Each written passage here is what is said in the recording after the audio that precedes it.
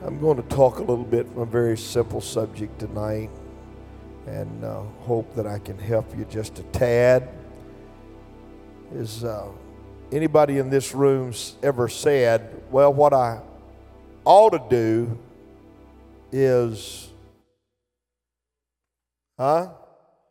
whatever that ought to do was. What we ought to do is blank. Well, I want to talk tonight about things you ought to do. And I'm going to take it from the scriptures because I believe it's very important tonight to notice what the scripture tells every child of God. You know, there's some things in living for God that are, I suppose you could say, optional. There's some things that you don't have to do to be saved. There's some things that we ought to do to be saved. There's some things we ought to do just to further the kingdom of God. Amen?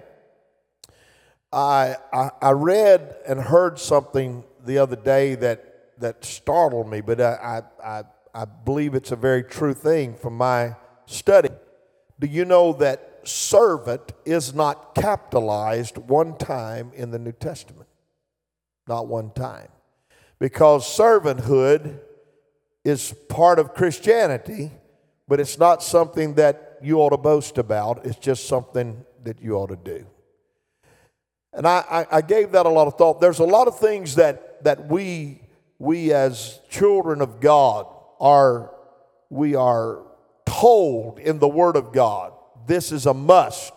The Bible said you must be born of the water and of the Spirit. Can you say amen? That's not an option.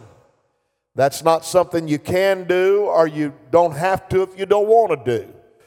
There are things that we are commanded by the scriptures to do. The Bible said, be ye holy as I am holy, and without holiness no man shall see the Lord. So holiness is a commandment that God instructed the church to do. But there's several times in the scripture.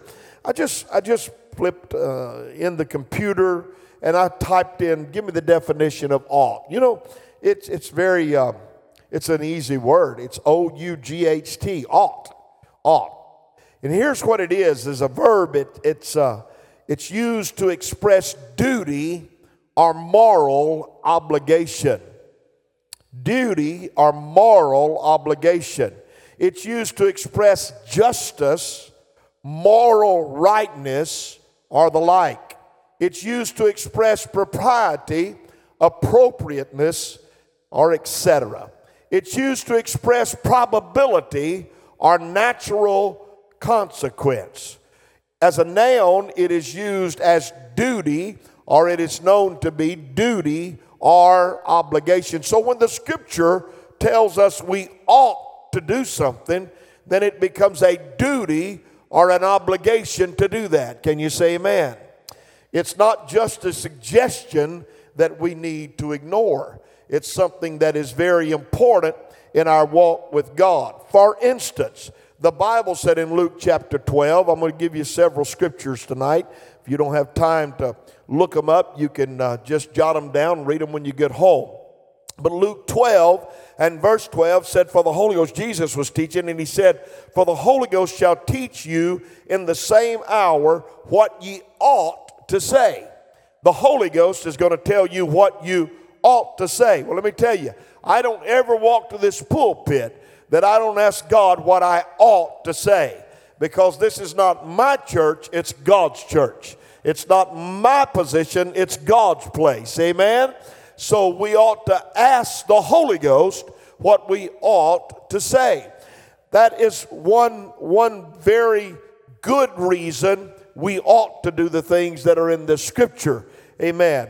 In Matthew 23, I'm just going to give you some scriptures and expound on them for a little bit tonight. In Matthew 23, the Bible said in verse 23, woe unto you, scribes and Pharisees, hypocrites, for ye pay tithe of mint and anise and cumin, and have omitted the weightier matters of the law. You've omitted the weightier matters of the law. Judgment, mercy. Everybody say judgment.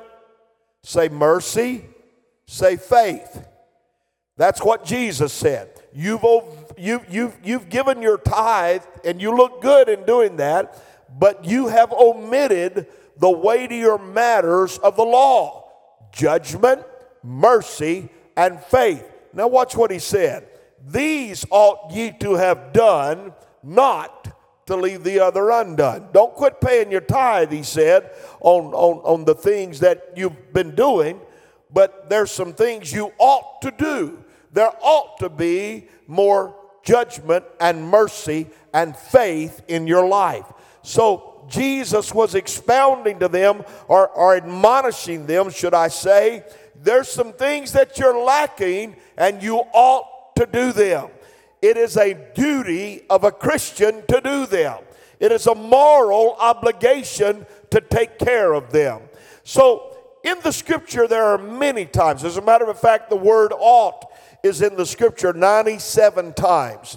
97 times the word ought is in the scripture. The Bible said in Luke 18:1, he spake a parable unto them to this end, that men ought to always pray and not faint. It's a moral obligation and it's a duty to pray. It's not if you want to. You know, when Jesus was teaching in the Sermon on the Mount and he started talking about prayer, he told us how to pray, amen? He told us don't pray on the street corner where everybody can hear us, and don't pray with vain repetition. That's not what it's all about. But here's what he said. He didn't say if you pray. What did he say? When you pray. It's not an option. You can't live for God without praying. I can't live for God without praying. I'm not here to dissect your prayer life or mine tonight. Here's what I'm going to tell you. When you get in that car and go to work, why don't you look up through that windshield and talk to God? Let me tell you something. I come as close this morning to losing my life as I've ever in my life. And I mean that. Because I was going down a road and a car pulled out on me. I still don't know. How I missed that car. It had to be the hand of God. But when you're going down the road and you're talking to Jesus and you're looking up through that windshield saying, Lord, I love you. When you bow your knee in a closet of prayer and saying, Lord, I'm here today to give you glory and give you praise. When you pray. That's why the Bible said he spoke a parable unto them to this end. This is the results of the parable, that men ought to always pray and not faint. Don't quit. Somebody say don't quit. You got to keep praying. You got to pray when you don't get an answer. You got to pray in spite of. You got to pray always. You got to pray every day. You can't just pick certain days to pray. We ought to always pray and not faint. Somebody shout amen. Here's another one for you. In John chapter 4, Jesus said, our fathers worshiped in this mountain, and ye say that in Jerusalem is the place where men ought to worship. Men ought to worship. So worship's not a suggestion. Worship is an obligation. Worship to God is a moral duty of a child of God.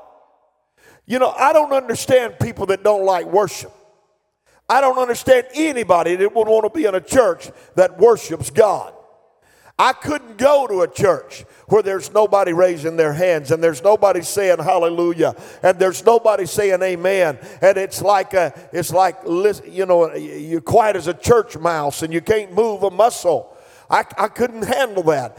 Here's what the Bible said. Our fathers worshiped in this mountain, and you ought to worship. Every man everywhere ought to worship God. It's your moral obligation. If God has saved you, and if He is your God, you ought to hit your knees. You ought to lift your hands. You ought to lift your voice. You ought to clap your hands. You ought to sing into the top of your lungs. You ought to make a joyful noise unto God, because worship you ought to do. Well, I don't feel like worshiping God. Well, good. Then He don't feel like answering your prayer. How about that?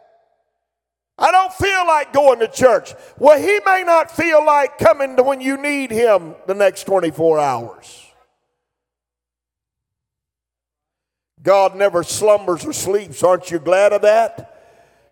And his power and his healing and his glory and his anointing is not predicated on how dead you are. He's just going to be God in the middle of the night. He's going to be God when he always, everywhere and always, he will never cease to be God. So why don't you just man up as a child of God and say, Lord, I'm going to praise you when I'm down. I'm going to praise you when I'm up. I'm going to give you glory. I'm going to worship you simply because the Bible said that we ought to worship him. We ought to worship him. Do you hear me? I said we ought to worship him. You ought to worship him so much that people get tired of you worshiping him, because he's God and he deserves our worship. Amen. Let me keep going. I can and I will. The Bible said in Acts chapter 5, then Peter and the other apostles answered and said, we ought to obey God rather than men. Somebody said, well, there's a scripture that says obey the laws of the land. Would you please find that and bring it to me right after service? I'd like to know where that's at. Now, I know, but it's not said like that. It's not in the Bible that way. But I believe that we ought to honor magistrates and governors and kings, and we ought to do the things that are right and honor the laws that we live by. But let me tell you when the law is wrong. When it goes against the word of God. They were up against government in Acts chapter 5, and up against some that said this is not the way. And Peter with the other apostles said, I'll tell you what we got to do. We got to obey God rather than man. We can't be obeying man. Let me tell you, wives, obey your husbands. That's in the scriptures, okay? But you don't obey them when they go against the word of God. Well, amen. You got to obey God rather than man. And if there's a law in this land that says ... and it is against the word of God, I'm not obeying that law. I'm going to obey the law of God, because Peter said we ought. It's a moral obligation.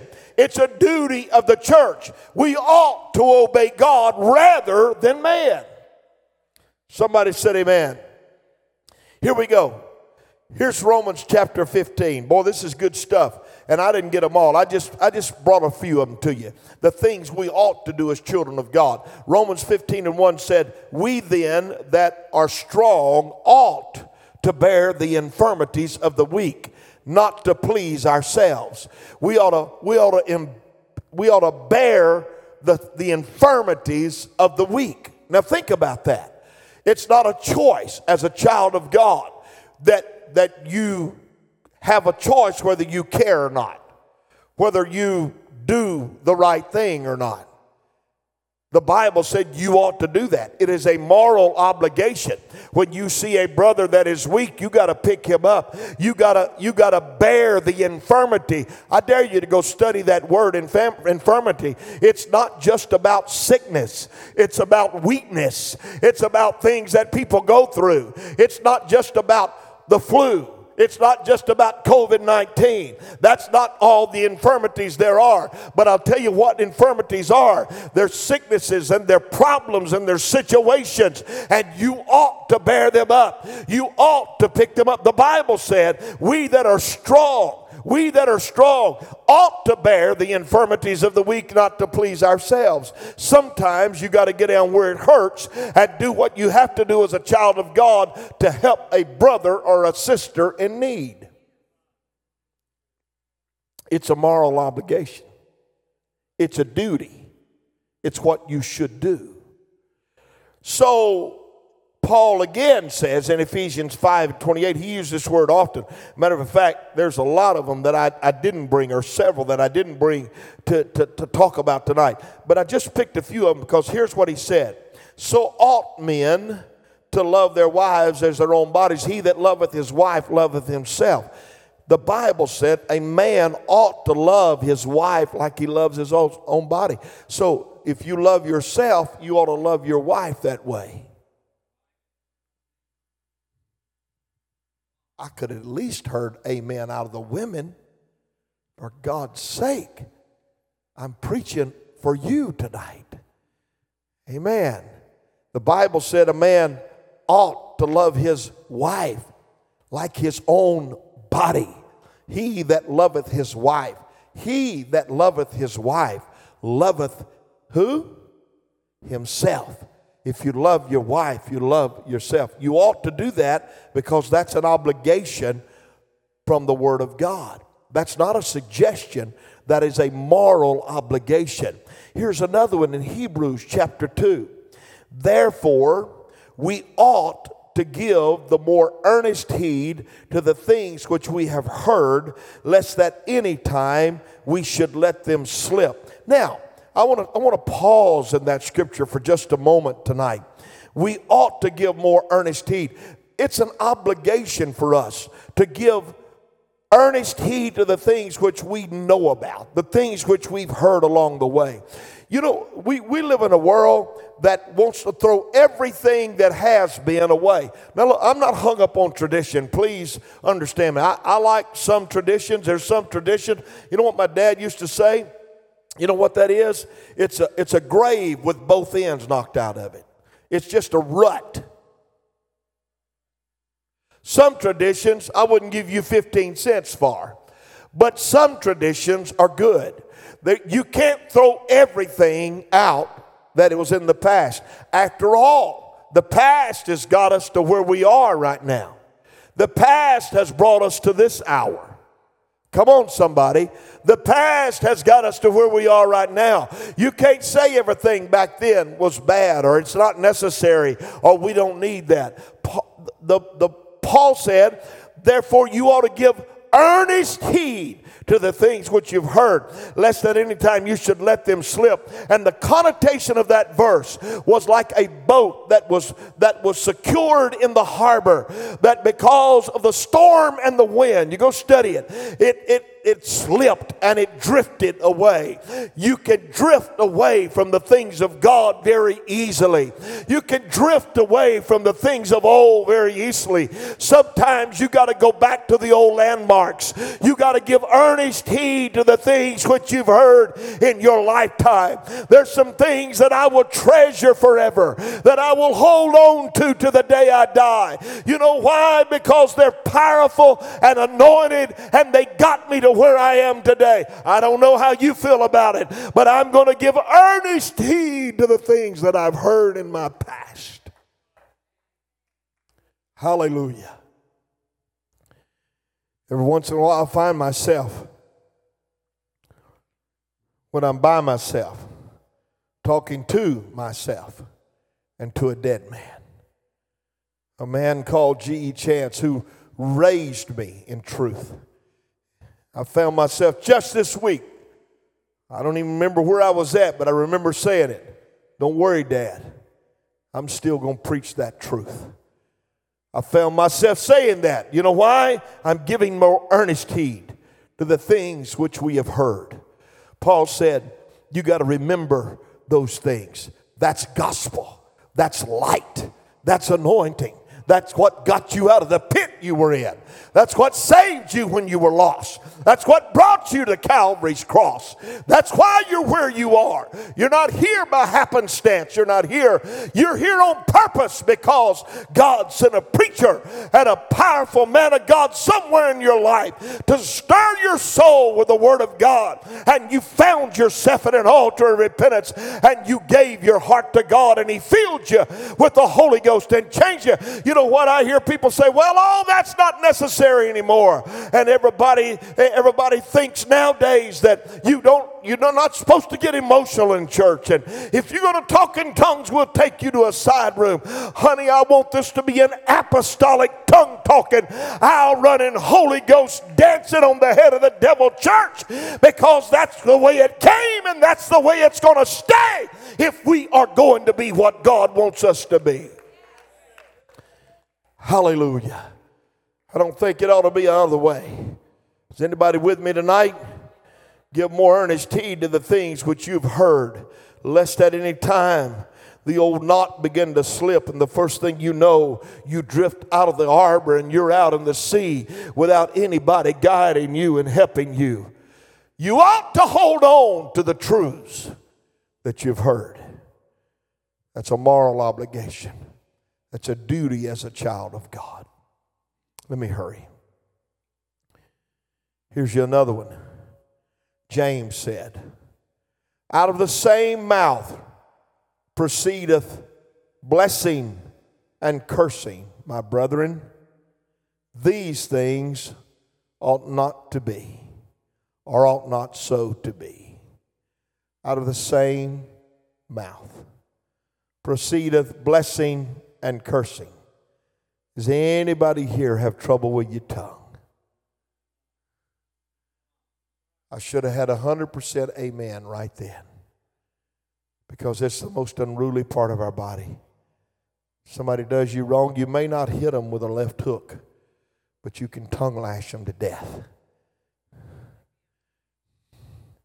Anybody here have any trouble saying things you shouldn't say?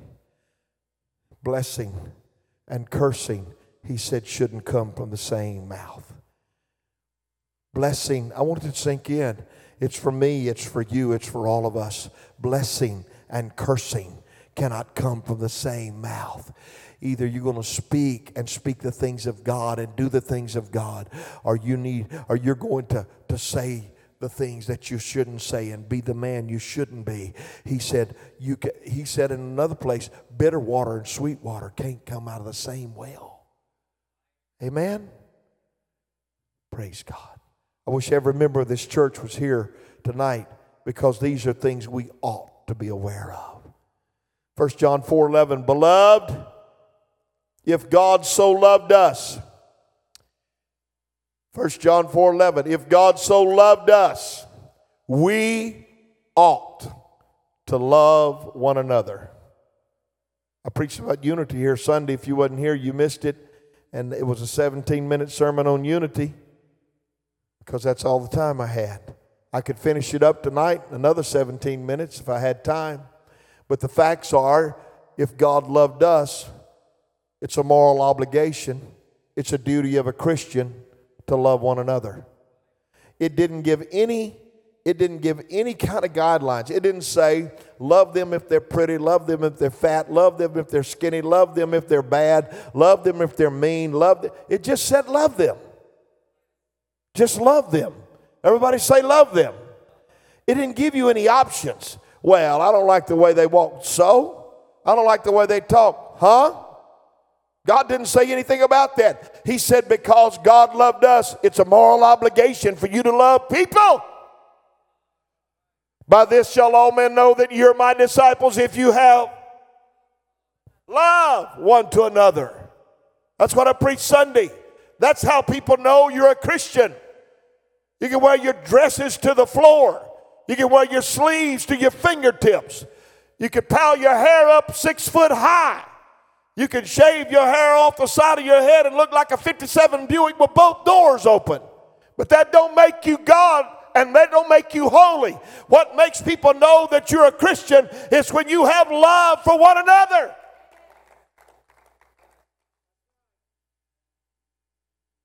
Well, that's truth. Amen. So if God loved us, we don't have a choice. We ought to love one another. It's a moral obligation. That's the duty of a Christian. Amen. You can't, look, if you think for a minute you can hate people and be saved, you are exactly wrong. You cannot hate people and be saved. Now look. I'm not giving you any way out, but listen to this. There are some people that you have to love at a distance.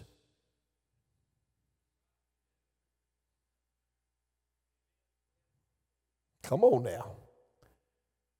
Even Jesus had an inner circle. Go look at it. Even Jesus had people that were closer to him. You do, I do, we all do.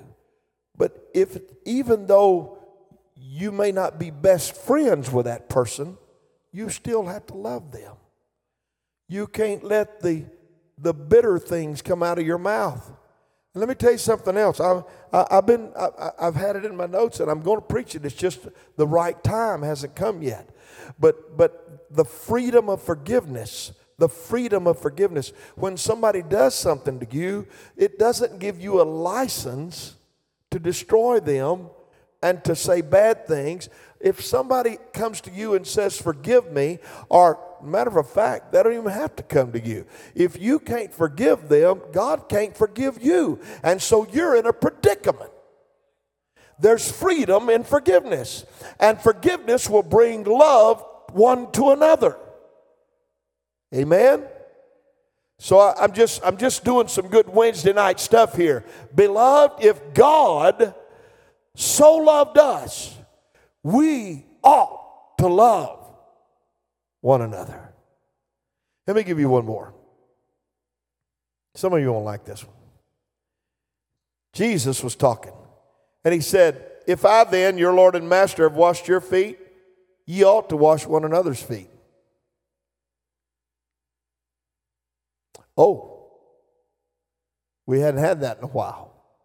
We probably need to do that again, because that's good humility. Amen? I said that's good humility.